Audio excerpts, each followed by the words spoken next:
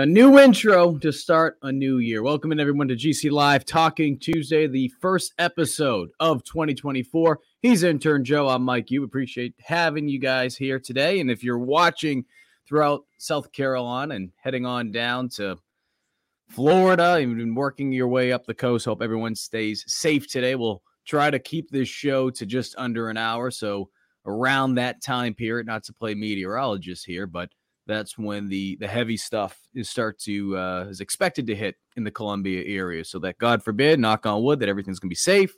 But if everyone needs to start paying attention to that, which obviously comes first, you'll be able to do that and you won't miss anything here. So again, we'll try to keep this to about an hour. A lot to get to today since the last time we did one of these shows. Obviously, I was on Joe's show on Sunday, the walkthrough. But as far as what has took place since even going back to, I'd say, 5 days ago, really, South Carolina has landed a handful plus of commitments, transfer players. In addition to that, they were able to pick up a walk-on.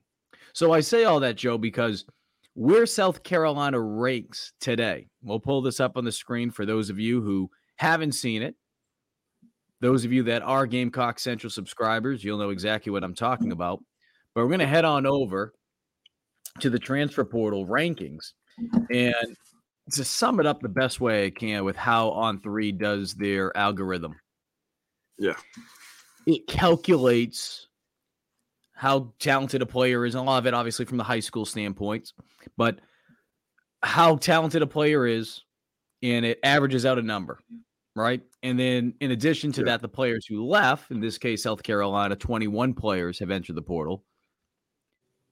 You're able to get a number there and it gives you, the comparison. Right. And for South Carolina, according to On3, and I'm going to share the screen with you guys right now, you'll see that South Carolina is doing pretty dang good. Now, having said all that, we'll take a deeper look, Joe, into the transfer portal and what all this means. But as you see right there, and I'll make this a little bit bigger so you guys can see it better depending on where you're watching it on, South Carolina is currently ranked 4th. They're currently ranked 4th. So I'll give you guys the top 5. You see Missouri there coming in at 5. I think the big thing to me, Joe, and again, this is the algorithm. And we can look at that in multiple ways, right? When we talk about recruiting from a high school standpoint, essentially we're talking about an algorithm. Right. We're talking about, how players are ranked, how many stars they have, and you're putting that into a system and it spits out what that number is as far as team rankings. So similar to this, right? So again, no one's saying, all right, hey, let's start a parade. Let's start a parade because South Carolina is ranked 4th right now in the team rankings from a portal standpoint. They were outside of the top 10 a week ago, but they have absolutely climbed with a monster past week. To me, what it shows me is, again, you're looking at it from a computer standpoint. At the end of the day, you play on the field, and we know that they lost Juice Wells. We know that they lost some talent. But at the same time, too, all in all, what South Carolina has been able to do is, yes, they've lost some talent, but they've really reloaded a lot of positions. Running back, we knew that was going to be an issue, certainly after losing Mario Anderson, in addition to the fact that they were very thin there already. But they've really been able to make that room, in my opinion, at least on paper, better than where it was a year ago. Certainly better than it was at the end of the season. You look at the linebacker room, what they've been able to do, especially through the portal, and put aside the freshmen coming in here, right? Because we'll wait and see what they're able to do. I'm not going to get too crazy on a lot of freshmen coming in outside of maybe, I'd say, Dylan Stewart. But they have a lot of talented pieces that they've been able to add. And as you can see, you don't have to be a math whiz to know this, 21 players out, 15 players in. Because of that, they were able to have some extra scholarships. Now, as of today, they are 1 over the scholarship mark. They're at 86, down to 85 is what you need. And that is the projected for the fall. So there's certain players right now that did not enroll early, as early enrollees for the 2024 class. Obviously, you have guys like Dante Reno, Fred Johnson, right? We can keep going down the list. Cam Pringle, Blake Franks. I mean, you get what I'm trying to get at. Mazio Bennett. So you have early enrollees, but that number is the projection on how many scholarships you're going to have for the fall. What's just your initial thoughts when you see this number, Joe? Yeah. And again, this is just an algorithm, but when you see what South Carolina has been able to do, despite losing 21 players, and what they've been able to do in terms of flipping the roster around. Yeah, so the 21 and 15 numbers to me, I mean, that just means there's still work left to be done, right? They have to fill up the scholarship numbers if they, want to compete next year. They've done a good job so far, which is why they're at number 4, right, Mike? We talked about it a little bit on my show, expectation versus reality. What this number really means to me is that, South Carolina is getting a lot of good players in the building right now to fill gaps that you need out of the players that you lost, right? It's a case-to-case basis. Shane has talked about that a bunch between, what positions you want high school guys in and what positions you want transfer portal guys in. It changes. And, depending on what you have in the portal that year, that also shakes up. You mentioned the linebacker position. Don't blame power leave. You go stack up at linebacker. And so, it's evolving. South Carolina is doing a really good job of that right now. Do I really think it means a whole lot concrete wise heading into the year? Not necessarily, right? What really means something is the product that's on the field. It should excite you that you're getting guys with experience that have performed at other places. But I mean, ultimately what matters is what happens week 1 when you put the football down. So yeah, it should excite people, but don't put the cart before the horse. You know what I'm saying? So we'll look into some of the players that they've been able to add. I don't want to go too crazy with some of it because, it's been a couple of days old now. And if you really want to take a deeper look, head on over to Gamecock Central. We have breakdowns on all these players who South Carolina has been able to add. And one thing I do want to say, though, about the players they've been able to add, Joe, we've talked about this before between you and I. One thing in particular, and I'll click on this and you guys can see some of the names. We'll talk about the transfers in. One thing that South Carolina has been able to do this offseason is a lot of these players have only 1 year of eligibility left, okay?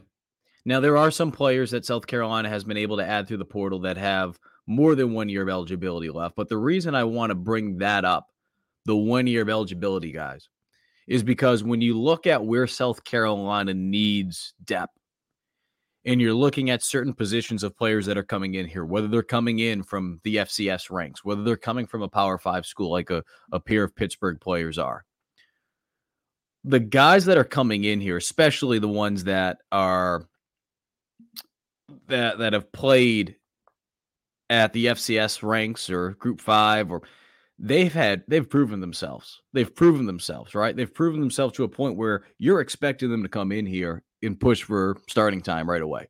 Now, again, we can always do this. We can go position to position. We'll have plenty of time to do that. Spring football, we're a couple months away. We'll be able to do that.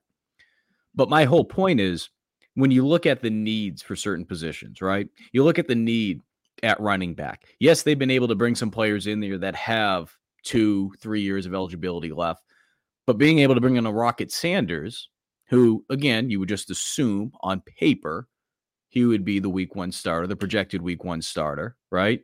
That is a need. They have a need in that positional room for a starting running back after what was lost last year, especially with Mario Anderson leaving, not being able to have the depth in that room, and now it looks much deeper than it's been in. I mean, I'm trying to think. I mean, I've been covering the Gamecocks since 2016. This is the deepest running back room I've seen probably in my tenure here in South Carolina, covering the Gamecocks.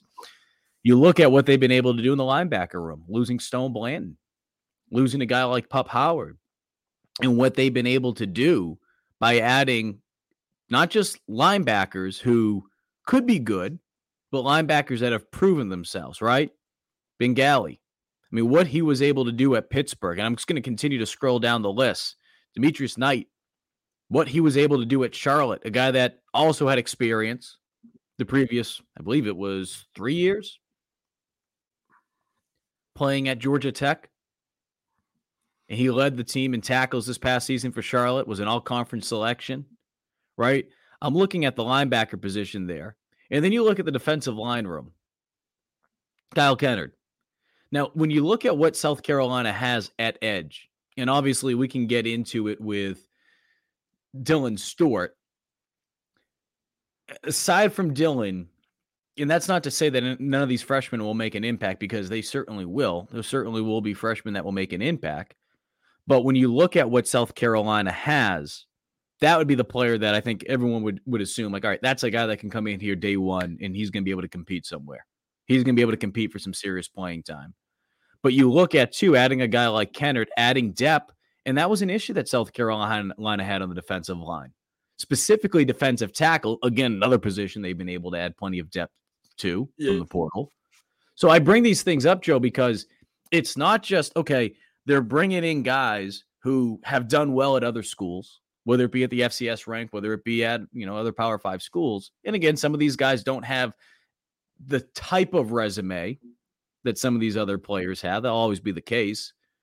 But you're bringing in guys here who can certainly make an impact at positions of need. It's not just, hey, bring this guy in because it looks good. No. Running back, need that. Linebacker room, need that. Receivers, we haven't even talked about that. And again, they still have some question marks there, but they've been able to add a couple pieces there as well. Absolutely. You talk about the defensive line room. Part of Shane's reasoning of going out and getting some help at the defensive line room, one, you're not as deep there. But two, that's one thing that Boogie Huntley and Tonka Hemingway asked for in their exit meetings was help and depth there too. Good teams with depth, the line of scrimmage, no matter offensive line or defensive line, go pretty far, because in the SEC, you're going to face offenses that go a million miles an hour. So you're going to need, big guys that are able to, rotate in and make an impact when they, are called upon. Maybe they might not be starting, but, if they can get in the game and be a game breaker, that's what you want. And a lot of these guys that they're recruiting on the line of scrimmage in the transfer portal are high ceiling guys that, could come in, say somebody goes down, I'm knocking on wood here, is able to step up within, a week or so of, being in the lineup and taking the cracks with the first team, somebody who can step up when needed if you have depth issues. So not only is it more help, but it's also a depth thing. And, when you are stacked like that in, both rooms, offensive line, because you added the guy from, I believe, Oklahoma on the offensive line, Aaron Simmons, I believe, or yeah. Yep. So it's another big addition. Aaron Parks. Yeah, Aaron Parks. Sorry. Again, Mike, you struggled with this on my show, so you just have a lot of guys coming in. It's been 7. There's 7 new guys here, but I think exactly. The other thing too, and I see Jay Diz, appreciate Jay Diz being back on with us, says I'm tired of the excuse from the coaches. Year 4 now, and a bunch of 1-year transfers. 5 and 7 again isn't going to cut it. I don't want to hear that anything is holding us back. I think when you look at, and I thought about this too. And I know some people are going to roll their eyes when I say TCU, but I've looked at the national championship, and certainly South Carolina has a long way to go before we're talking about anything like that. Having said all that, what I've looked at from teams over the last couple of years, it's in this new era, right? TCU, what they did was they went into the portal 2 years ago when they made it to the national championship. But one thing they did a really good job of that season, one thing that Georgia did a very good job of, Michigan has as well, is that these teams were able to retain a lot of talent. Now, having said all that, right, losing 21 players, it's not something you're going to be thrilled about. And as we've said many times before, there's no question that on paper, this football team is a hell of a lot better having a guy like Juice Wells opposed to the alternative. And we can go down the list of the players that they've lost. I'm not saying that South Carolina would not be better with some of these guys that have left. However, when you look at the majority of the players who have left and what South Carolina has brought in, it's difficult not to say that this team looks better overall. Having said that, again, that's looking at the totality of the situation. That's not specifically saying the wide receiver. That's looking at everything. South Carolina has certainly got better at the running back position this offseason. There's no question about that. They've got better at the linebacker room. I really like the talent that they've brought in there. They've got better on the defensive line, not just at D tackle, at the end positions too. So Mhm. there's positions still that there's going to be question marks about. Being able to bring in a guy like Brady Hunt, that's going to help that tight end room out a lot. I've also mentioned this before, Joe. I think it's also going to help out the wide receiver simply because you have a tight end who has the ability to be a pass catcher. He's one of those guys who I've made comparisons to because of the size and the speed. He reminds me a lot from a college standpoint, a college version of Hayden Hurst, and having covered him during his tenure here at South Carolina, that's who he reminds me of. And as many Gamecock fans will recall with Hayden, yeah, Hayden was very physical with from a blocking standpoint, but he was really able to stretch the field as a pass threat too. So I say that because when you have a lot of question marks in that wide receiver room, being able to add a guy like Brady Hunt to go along with a guy like Josh Simon, who didn't really have the opportunity until the end of the year to show what he was capable of doing from a pass catching standpoint. We saw it in preseason. We saw the phenomenal catch during a one-on-one drill from Spencer Rattler to him. But because of the inconsistencies on the offensive line, the injuries on the offensive line, the inability to give Rattler time from a blocking standpoint, you had to ask your tight ends, never mind the fact that Trey Knox was banged up for the majority of the season, but especially at the beginning of the year, you had to ask a guy like Josh Simon to block a little bit more than what he was probably going to do. Not saying that he's not physical because he's a very physical tight end, but I say those things because you have two tight ends who have the ability to stretch the field as receiving threats, and you're trying to develop that wide receiver room from a continuity standpoint and trying to get them on the same page, it's going to be able to help out. But I do like, again, the positions that they've been able to address of needs, and certainly quarterback's still one of them, right? People will probably ask at this point, Joe, how much more will South Carolina go into the portal at this point? I think the problem is when you look at the scholarship standpoint, and again, it's the 86 is the projected number from the fall for the fall. So is there a possibility that after spring football, a player or two could enter the portal? Absolutely. And I think we'll see that throughout college football. There's a second window coming up in the spring. It's a 15-day window.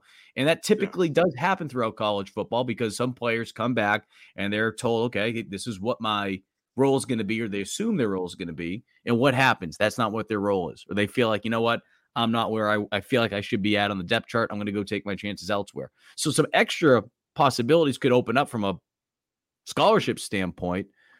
Yeah. The question now becomes from a quarterback standpoint, if it doesn't happen sooner rather than later this semester, now you're looking at the possibility of having Sellers in Reno and Doty working probably more with the quarterbacks just because of the lack of bodies, even if he will be more of a wide receiver. He's going to have to be in that quarterback room. They get a lot of reps. That's great. But now if you bring someone in after spring football at the quarterback position, they're well behind. Well behind. Again, even if you feel like Sellers is the guy, you want to really be able to push this young guy. You really want to push both those young players in there.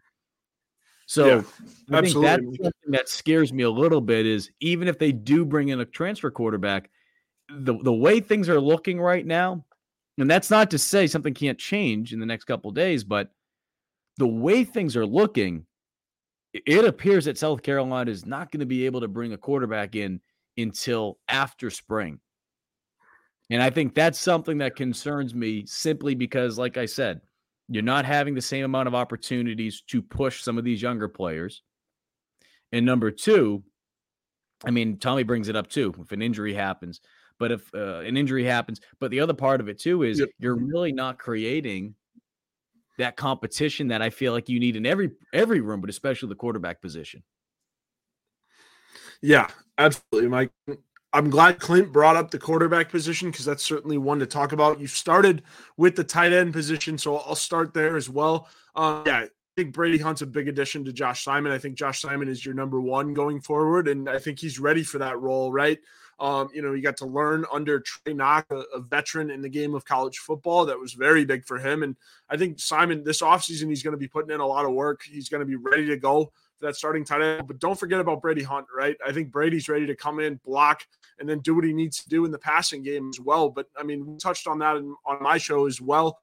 Brady Hunt's really, really good at blocking. And so to have a guy like that to be able to free up Josh Simon to get vertical more often than not and have Josh Simon blocking. I think that's a very big thing. And then you can also spring Brady as well. He's really good in the passing game. Shane said, I believe where they noticed was against breaking tackles and stuff like that in the open field. So Brady Hunt's a big addition to go with Josh Simon. And then, obviously the quarterback room, you have to go get a quarterback, sooner rather than later, you would hope, to increase competition. You need to push Lenore Sellers, you need to push Dante Reno, and then Luke Doty obviously is in the room as well for support. But you need somebody that, ideally would be the backup because you want Lenore Sellers to beat, whoever you bring in out, but you never know. If Lenore's can't beat the guy that you bring in out, he's not ready. And that's the thing too. Look at Robert, and we've talked about this, Joe. Robert's talked about this, saying a transfer quarterback is not going to come in here without a guaranteed start. That was the issue with AJ Swan. We've talked about this before. I was actually on 107.5 The Game today talking about that because Beamer, if you guys recall, and this is about 3 weeks ago, early National Signing Day, Shane did not directly say which quarterback or which quarterbacks were asking for guaranteed starting time. And he's not going to mention a player that's not part of the program. He's just not going to do that. And a lot of coaches don't do that. But that was one thing that we reported at Gamecock Central, which was AJ wanted the guarantee that he was going to start. And I know Mommy came out and Mommy said, well, I just want my boy to go to LSU. Listen, I've been around college football a hell of a long time. As a player, doing this, covering this now for over a decade, you deal with situations where a mom, a dad, a brother, a sister, an aunt, an uncle, whatever the case may be, they're going to come out, they're going to say whatever they can to be able to help make their friend, loved one, relative look better, especially when it comes from a competition standpoint. So, look, in that case, he wanted to be able to be guaranteed the starting spot. We've talked about this, I feel like, a lot on this program, especially going back to December when it happened. But I share that because, Robert, that's the challenging part. And I've had this conversation with a former Gamecock quarterback parent. I'm not going to say who. I'm not going to say exactly when this conversation was, not to give you guys an indication of who this player was. So, but we've talked, and he was like, the reality is people don't want to be a backup at South Carolina. And I've said this before, Joe, and I think the logical Gamecock fans will understand this. Some of them won't be as rational about the thought of this, but this isn't Alabama. This isn't Georgia. This isn't LSU. It's true. Yeah. So the idea of coming to South Carolina to be a backup quarterback, to some, they can't fathom that. It's not the same to them. It's a tremendous opportunity to be playing in the SEC. We know what this place is like. But having said that, that's just the reality of it. So I bring those things up because I think the challenging part now is, especially with the quarterback position, right? Because we would be talking about this from a wide receiver standpoint, defensive back, running back, whatever the case may be, right? You want to be able to create depth. You want to be able to create competition. The reality is, we all know, you only have one start. You only have one quarterback. You only have one guy on the field at a time in that spot. So it's difficult when you look at the supply and demand of quarterbacks, right? And a lot of these guys feel like they should be starters. And we can look at the rating systems of where they were when they were coming out of high school. That's great. That's great. Well, guess what? A year goes by, 2 years go by. There's going to be more players coming behind you out of high school, out of the JUCO ranks. Yeah. So I say that because I think the reality is, if a quarterback wants to chase his dream of being a starter, that's great. And that's not to say that South Carolina can't bring in a guy in here who can't push Reno and can't push Sellers to be the starter. But it's just that mentality. And if you have any player that's saying, I want a guaranteed spot, and it happens throughout college football. It happens at college football. So I think, look, if South Carolina wants a talented quarterback, and I think this fan base understands it, and Joe, you said it best. If you bring someone in here and they beat out Sellers, that tells you Sellers just isn't ready to go. Okay. And we're not saying that is the case. And as we've said before, Joe, if you bring someone in here and you're very high on Sellers, and I know a lot of us are, if anything, it's only going to bring out the best of them. If anything, it's only going to prove how good he is if he's able to bring out a quarterback that you bring in here from God knows where. They're going to have to bring in someone. They're going to have to bring in. I just don't know if that will happen this spring. And that's kind of where we're at right now. Yeah, you need to bring in somebody, Mike. It's been the conversation we've been having since the start of the offseason, and the quarterbacks hit the portal, Colton Gauthier and Tanner Bailey. So, you need to make a move at quarterback. I think, having the support at running back helps a lot too. In terms of offense, now you really just have to worry about, a couple positions, right? You've already knocked out the defensive line. You could use a little bit more help at linebacker, defensive back as well, but you're really looking at offensive line and quarterback right now. So, at least it narrows it down. I think in the grand scheme of things, coaches will want, they want their high school guys to fill out the roster, the guys that they recruited, right? They don't want to go into the bowl every single year. That's not what they want to do, because then, you're kind of scrambling. You don't have, what you want exactly to fit into your offense and your scheme and your program. So when you're scrambling like that, it's tough to really fill out what you want and put together the whole vision. So I think every coach in the country is going through this right now. What positions they're gonna have to tend to look for in the portal rather than homegrown guys. So it's tough. It's really tough, and Shane's figuring that out. We talk about that a lot too. As much as the portal evolving, every coach in the country is learning as we are, right? Because so many guys are hitting the portal and so many guys are wanting to transfer and get a new start. So it's a really, really, really hard balance at the moment. Not everybody's dealing with it. Joe, I know you know how I feel about this, and I'll read Travis's comment. Travis, appreciate you being on the program again this week. Travis says, Reno and Sellers don't need to be pushed right now. They need to have confidence built into them. They need to be led, and Doty is perfect for that. Here's the thing, Travis. This is where I disagree with you. Man, I know you bring up, Case Keenum and CJ Stroud. Here's where I disagree with you about that.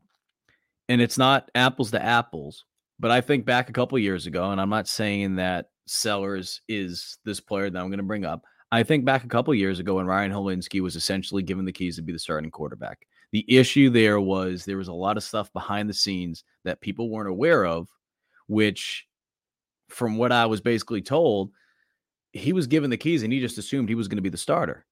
In the work that needed to go in to be the quarterback, he became very comfortable with what he was doing and being, and he needed to be uncomfortable more than anything, especially at how young he was at that point. So I bring those things up because, again, that's not to say Sellers has the same mindset as Hilinski or even a talent standpoint or anything like that. What I'm trying to get at is when you're a young player, and it could be for any position, but especially the quarterback position, the last thing you want to do, especially for a quarterback that, guess what, as talented as Sellers could be, he hasn't took a meaningful snap outside of a Wildcat package. A lot of it was garbage time. And I'm not being a Debbie Downer. I would say this about any young quarterback. Right. So my point on him dominating the twos is simple, right? If he's dominating the twos, all that tells you is he deserves a shot with the ones. Absolutely. Right? That's all that does. It doesn't mean is he's gonna have success with the ones. Doesn't mean he's gonna be win a Heisman. No, that tells you he's better than the guys that they're on the second string. So he deserves a shot. That's all. Yep. That's all that says. But I just want what we're trying to convey here is being able to bring someone in outside of the fact of you want to have depth. You want to be able to have someone there. God forbid if an injury happens, and we'll see what happens with Reno. But the reality is Reno hasn't even took a snap. He hasn't even took a snap in a practice for South Carolina. So right now, outside of Doty, who not only is your most productive returning wide receiver, 13 catches last year, Harbor with 12, but he's also your most proven quarterback. Having said all that, if Doty is going to mainly be a wide receiver, and I still think that with the situation they're currently in, and I don't want to, we'll change the subject up. I know we're talking a lot about this, but it's an important topic when we're talking about the quarterback position. Yeah. If you don't have someone in that room to really push someone, that worries me. It really does. It really does, because Sellers goes into the situation thinking, all right, I'm going to be the starter. I don't like that. And I would say that about anybody. I would say that honestly about, outside of the fact of Rattler last year, when you have a guy that you know is going to start, right? You really want to make sure that people feel uncomfortable in that room because it brings out the best in you. Even going back to the days when Connor Shaw and Steven Garcia were there. I mean, Garcia has shared stories that he knew how talented Shaw was, and it brought out the best in him. And Shaw saw how good Garcia was, and obviously Shaw was much younger in his career, but it pushed him to get better. So, I mean, it goes back. It's every cliche under the sun. We talk about, iron sharpens iron, and there's the Boston accent that slips out. Iron sharpens iron. I mean, it's the reality of it, though. Yeah. So that's kind of where I'm at with everything. Yeah, I would agree. And I think again, bottom line is you need to add a quarterback. And that's the other part too, Greg. Right? I mean, Greg says it. Sellers has not even started a game yet. He is young and will need time to develop. That's the other part of it, right? Well, Drew's got a good God point forbid, too. And let's just call it for what it is. God forbid Sellers goes in there, and let's just say Sellers just isn't ready. That's not being negative. I mean, I think a lot of people are already like anointing this guy to be the second coming, and he could be very good. He could be having a hell of a Gamecock career. But can we pump the brakes, please? Can we pump the brakes? I mean, go look at what's going on. We make comparisons sometimes to the school in the upstate simply because they're another Power 5 school and they're in your state. Klubnik, I mean, shoot, people are ready for him. Hey, let's throw parades for him. He's the next and guess what happened? He was not ready to go this year. You don't think Clemson would have loved to have had DJ Uiagalelei back there this season? So I say that because not to say that will be the case with Sellers, but it's just to bring up the reality of where we are. It's that, and Brandon McElwain, Greg says, you have to go through the practices, ones-on-ones, all that stuff. But again, I think the competition is what really worries me more than anything. They just don't have that in there right now.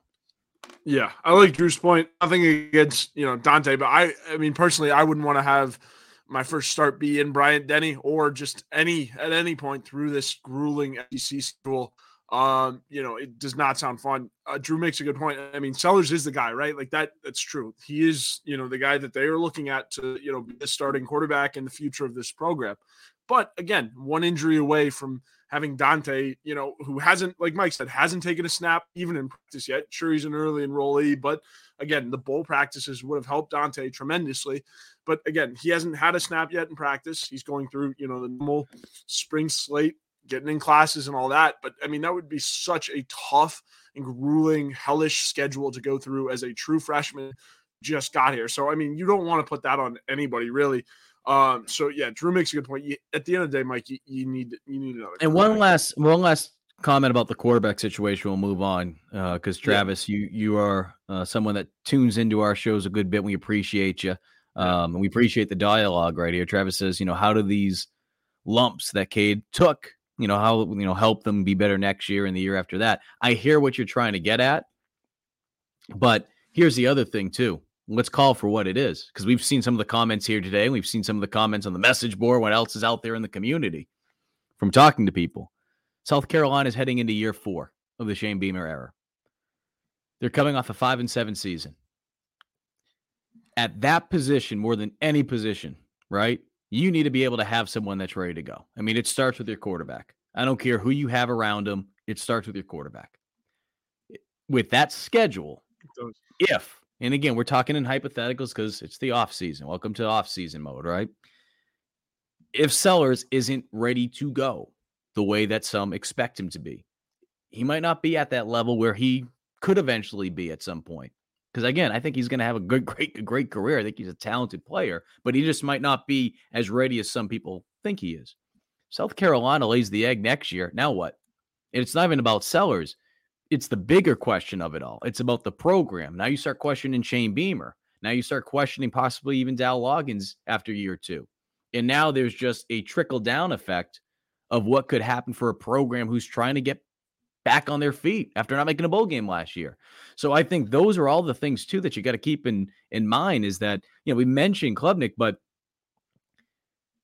and Craig brings up, if Klubnik went down, they would have been screwed.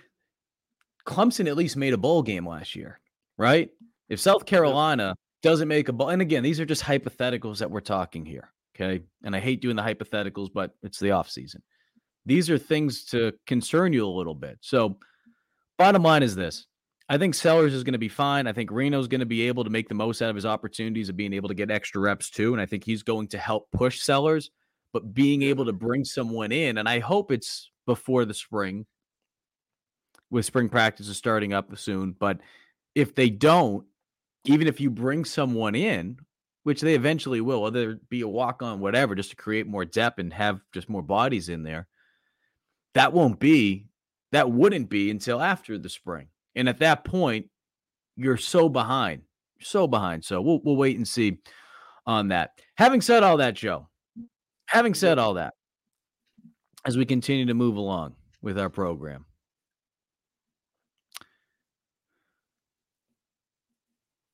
looking at what took place last night in the national championship, and the reason I'm bringing this up, I'm going to bring it back to a South Carolina standpoint, okay? You're looking at a team that was able to do things that in this era, and typically when we're talking about era, we're talking about NIL, we're talking about the transfer portal. That's not exactly what I'm talking about here. Michigan did something that in this era, it feels like we have gotten away from. And those are two things. And Gamecock fans are going to, especially the second one, they were able to win because they dominated running the football, rushed for over 300 yards, set a national championship record. But on top of that, defensively, that was probably the best tackling I've seen from a team in a long time. The open field tackling, the ability to get off the field on third downs, some of those stops they had.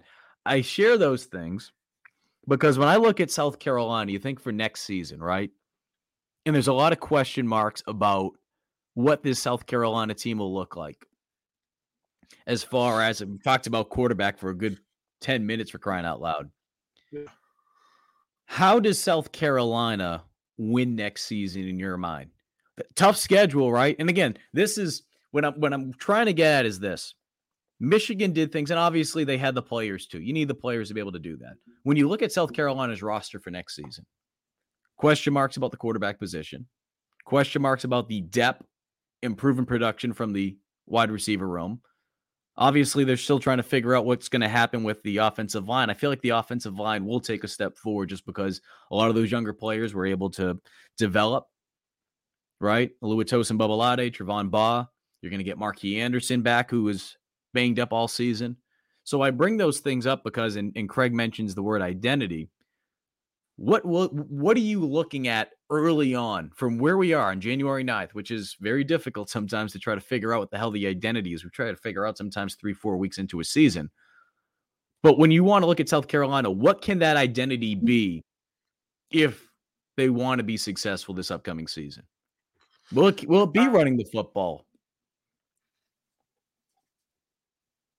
Yeah, I mean, I think it's a big question, right? But I think that I took away from Michigan is that they have all of their players that are in the skill positions are the ones that, are so key to your team. Those players are homegrown. Those kids are from the Midwest. I think Blake Corum's from Ohio, but they're getting kids from the area and they're sticking at Michigan, right? Sure, Michigan had some transfers across the board, right? As any team does, but they were old and they were, they stayed in the program. They trusted the process. I think that's really, really, really, really hard to do in college football. And so it's kind of a blueprint when you can do it, trusting the homegrown talent in the skilled positions. And I think that's one thing South Carolina is doing with Lenore Sellers and, also trying to do with their offensive line is keep it in home, keep the guys that, want to play for your university and want to play there for a long time.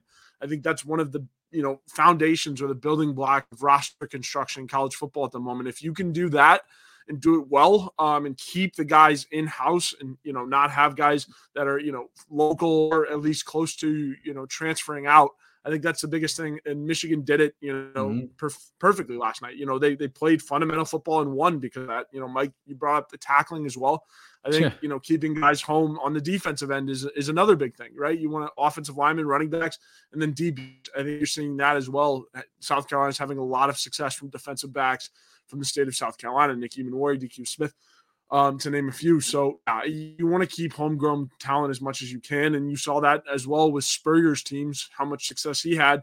That was keeping homegrown talent, home. So Shane's doing a good job of that so far. And, what impresses me the most, if you're going to translate anything from Michigan's success to South Carolina's, it is, that Shane is keeping the in-home talent home. And, most of those guys that are from South Carolina haven't transferred out yet, knocking on wood here. But again, that's what you want to see, right, Mike? So I think when we talk about what the identity of what the South Carolina team could be, and again, this is very, very, very early, but it's off-season mode. And this is what I wanted. The reason I'm bringing all this up, of course, if you're just joining us, talking about the national championship last night between Michigan and Washington and how Michigan was able to do it, running the football, good tackling.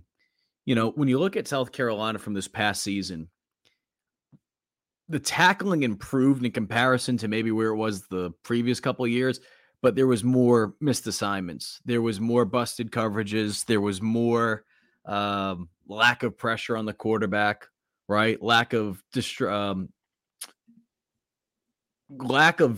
putting pressure on the quarterback, sacks, being able to do stuff like that, being able to play from a defensive standpoint with the opposition playing from behind the sticks. So I say that because, and it goes without saying, if this team wants to be better next season, defensively, they have to be able to clean up a lot of things, right? The busted coverages, certainly. And I do feel better, and we've talked about this before, Joe. If Jalen Kilgore is your starting nickel, which I would say at this point, it looks that way, especially when you look at the fact of DQ Smith coming back. Yeah, he didn't have the best year in comparison to what he did his freshman season, his All-American year. And then you have Nick Emmanwori, who was also an All-American that same year coming back. And then you have Kilgore, of course, who had an All-American year this past season. So you have 3 All-Americans back next season. And as we mentioned before, you're trying to find a way to make sure that you're keeping all 3 of them on the field, because the last thing you want to do, and I think this is what we talked about before, Joe, I think one of the issues that South Carolina had last year, especially when Nick went down as early as he did, Kilgore started balling out. And you weren't going to take Kilgore off the field, but at the same time, too, he was playing so damn good. And I think as the season went on, he got more comfortable playing nickel. And that's why when they needed a nickel, they try to fool around with, okay, let's put Nick out there because now we can keep all 3 of those guys out there. Because what happens if you don't play one of those guys? Well, guess what? One of those guys is going to enter the portal and someone's going to go pay him and he'll go somewhere else. So I think that's one of the reasons why we saw South Carolina do some of the things they did from a defensive standpoint last year, experimenting with Nick. But I think they're going to look better from that standpoint. And then after that, I mean, shoot. And I think JWM41 says it, no quarterback pressure, right? I don't care who you have in the defensive backfield. If you can't put pressure on the quarterback at some point, they're going to be. That's why they got guys like Dylan Stewart. That's why they went after pass rushers. Correct. Yeah. Pass rushers. Kennard from Pittsburgh, they're bringing in guys that are going to be able to put pressure on the ball. Now, in addition to that, we talk about the tackling and what they were able to do. Some of the linebackers they were able to pick up. Obviously, Debo's coming back, Debo Williams. We'll see what happens with Mo Kaba, for any of those who have missed the reports over the last couple of weeks. And I said the last couple of weeks, go back to early National Signing Day, but we've been talking about Mo and how he's making good progress. I'm paraphrasing from what Shane said on early National Signing Day, but he's making good progress. That he's someone that, if healthy, even if he's just 70% healthy, with the new additions at linebacker, the defense should be in good shape. Now, the question now becomes South Carolina be able to cover, right? The corner situation. And I look at that. But all in all, by being able to put more pressure on, I think it's going to clean things up for South Carolina overall. And it's going to help out the defensive backs more than anything because now you're putting more pressure on the quarterback. Okay. Now let's flip to the other side of the football. Is this a team that, especially, if they're falling behind in some of these games, it's going to be difficult to do. And I'm not saying that's going to be the case. So, but what I'm trying to get at is it's not always going to be this way. But if South Carolina does have it this way, are they a team that tries to run the football 40 times a game? I don't think that will be the case. I think what we'll see, though, is South Carolina will run the football more. I think there'll be more designed run plays. Certainly there'll be RPOs. Certainly there'll be plays where the quarterback will have the option, read options, right? Stuff like that, where he'll be able to decide if he wants to hand the football off. But I think there'll be more designed run plays simply because you look at what's in that running back room. And again, with the question marks at the wide receiver position, at the quarterback position, especially early on in the season, you look at that week 1 matchup against Old Dominion. Old Dominion's a team that over the last couple of years, they've been able to find ways to go into Power 5 houses and being able to pull off some upsets. Here's a team that is not going to come into Williams-Brice Stadium and think, oh man, like we can't do this. They're going to think they can do it. Now, having said that, you're bigger than them. You're faster than them. You should be able to run the football on them if you want to be able to do that. And if you're able to do that, what's that going to do? That's going to be able to give, especially if it's Sellers week 1, that's going to be able to give him some more confidence. That's going to be able to slow the game down for him as well. Because as we've talked about before with Rattler in the past, it's going to force the opposition to have to bring a guy down to the box, and that opens up some of the passing lanes. So I think what South Carolina will do early on next season, based on what we were looking at, Joe, I think this is a team that's going to try to run the football a little bit more than they did this past season. I think we'll see screens, short passes, slants, trying to find ways to get the ball out of the hands of Sellers or whoever the hell the quarterback is week 1 until they can figure out who's going to be that home run threat. Now, I think Jared Brown is capable of doing that coming in from Coastal Carolina, but this is us saying this, right now.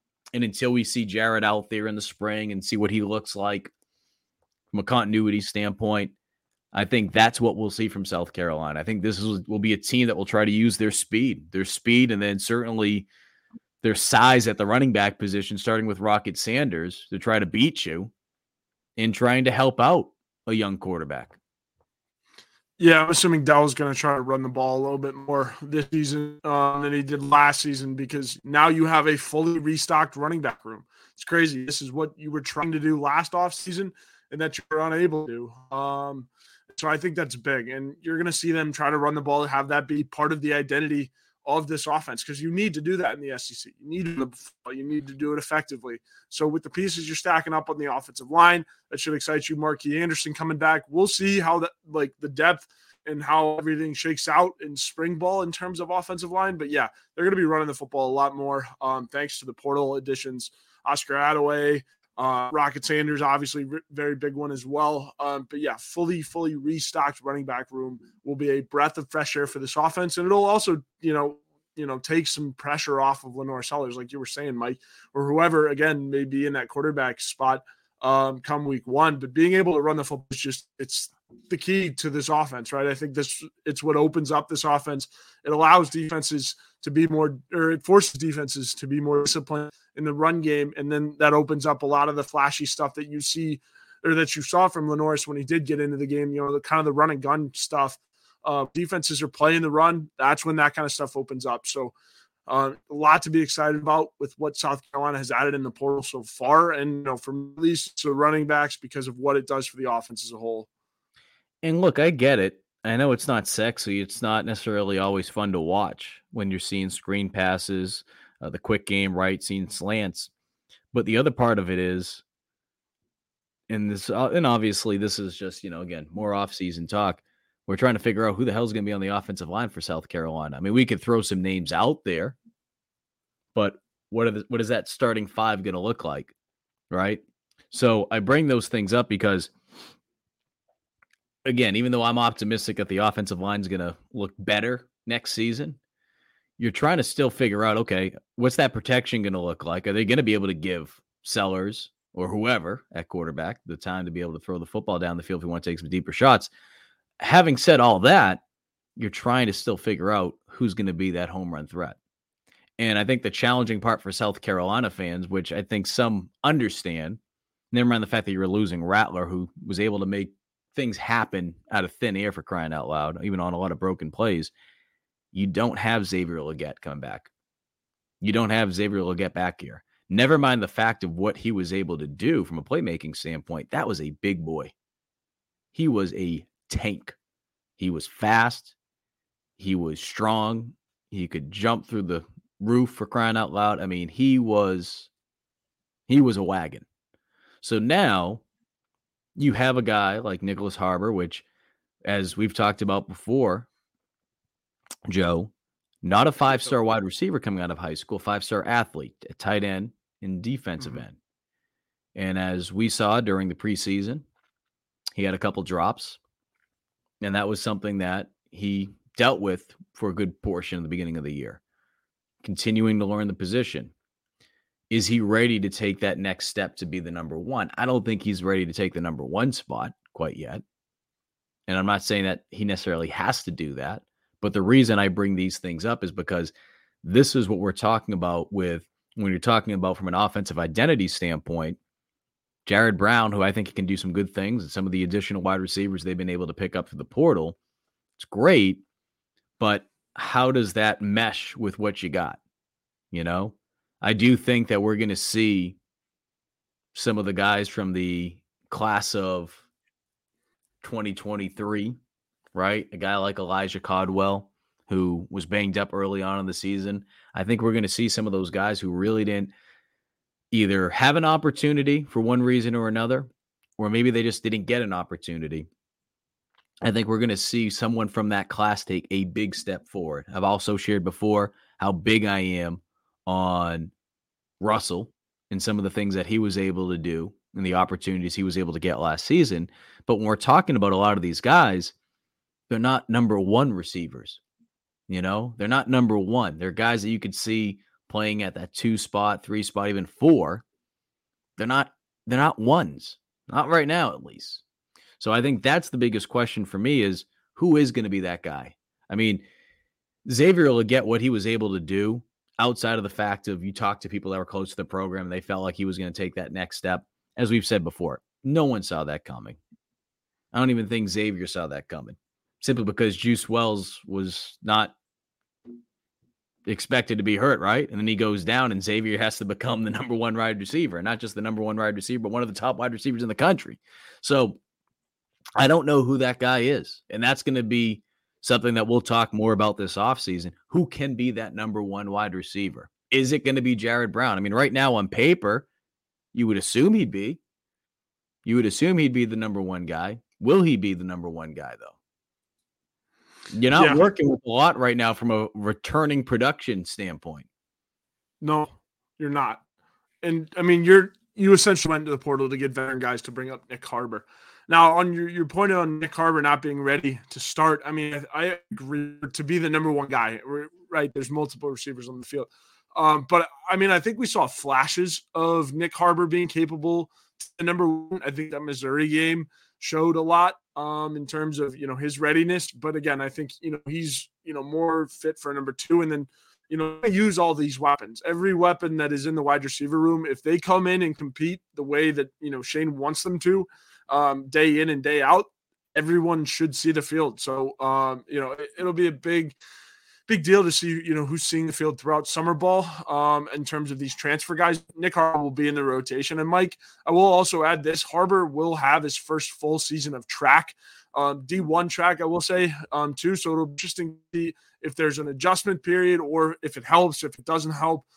Just kind of seeing how that works out this summer will be really interesting. I would assume it helps, but also, he's got to keep those hands active. That's one thing I think the biggest, hurdle, if you will, no pun intended, for guys making the leap from track is, keeping the hands in shape, right? The speed and all of that is there, and that's an advantage, but got to keep the hands in shape. So we'll see what happens with Harbor going into the summer. I think he'll be fine, but yeah, it'll be a big season for him in terms of, being on the field, because there will be no doubt he will be on the field. So we'll see what his production looks like going forward. And Travis brings up, he throws out his prediction, throwing out Gage Leverdane coming in from Miami of Ohio, and he's a young man that did some good things. He did some really nice things over there the last couple of years. But last season, 679 yards, 6 touchdowns. I think when you look at, and he was someone that was in contact with a lot of different schools when he hit the portal. I mean, we're talking Michigan State, Ole Miss, Houston, Baylor, Memphis, Tulane, California, Minnesota, Marshall, Mississippi State, Arkansas, Tennessee, Louisville, Auburn, Miami, Kentucky. I mean, you get the point. Washington. He had over 1,200 receiving yards in 2 seasons there. So I bring this up because he is someone that certainly could be in position to be the number 1 guy, Travis. I really like Jared Brown, not the biggest guy, but he's someone I feel like, and you need it, right? You need it for every team. You need to be able to have someone that has the ability to stretch the field. And I'm not saying Gage isn't capable of doing that. Certainly he has the speed to do it, but I think Jared will probably be that guy. Now, here's the question, right? We can get high on some of these players right now. The reality is not every player is going to come in here, especially the guys that only have 1 year left, and they're not going to make an impact the way that you would like them to do. I mean, that's just the reality of it. I mean, just like from a high school recruiting standpoint, some players come in here and they just don't make the impact. And that's not being Debbie Downer, but that's just the reality of it. And I mean, it's not just South Carolina, but if you go over to Gamecock Central, I've done stories about it. The players that have come in through the portal, South Carolina last season, not the most production from the players that came in. I mean, it happens overall. Year before that, though, some guys you're going to miss on, but there were some guys, too, that came in here, did some good things. We can go back to Beamer's first year, too. Carlins Patelos of the world, all that, right? So it always happens. It always happens that there'll be some guys that will make a difference, and there'll be some guys that don't. Batman asked me about the Oklahoma offensive lineman that South Carolina was able to land over the weekend. And that is offensive tackle Aaron Parks that you mentioned earlier today, Joe. Mm-hmm. I said this before, right? When you look at a player like Parks and you look at a player, too, like Goodwine, the transfer defensive lineman from Alabama, South Carolina was able to pick up.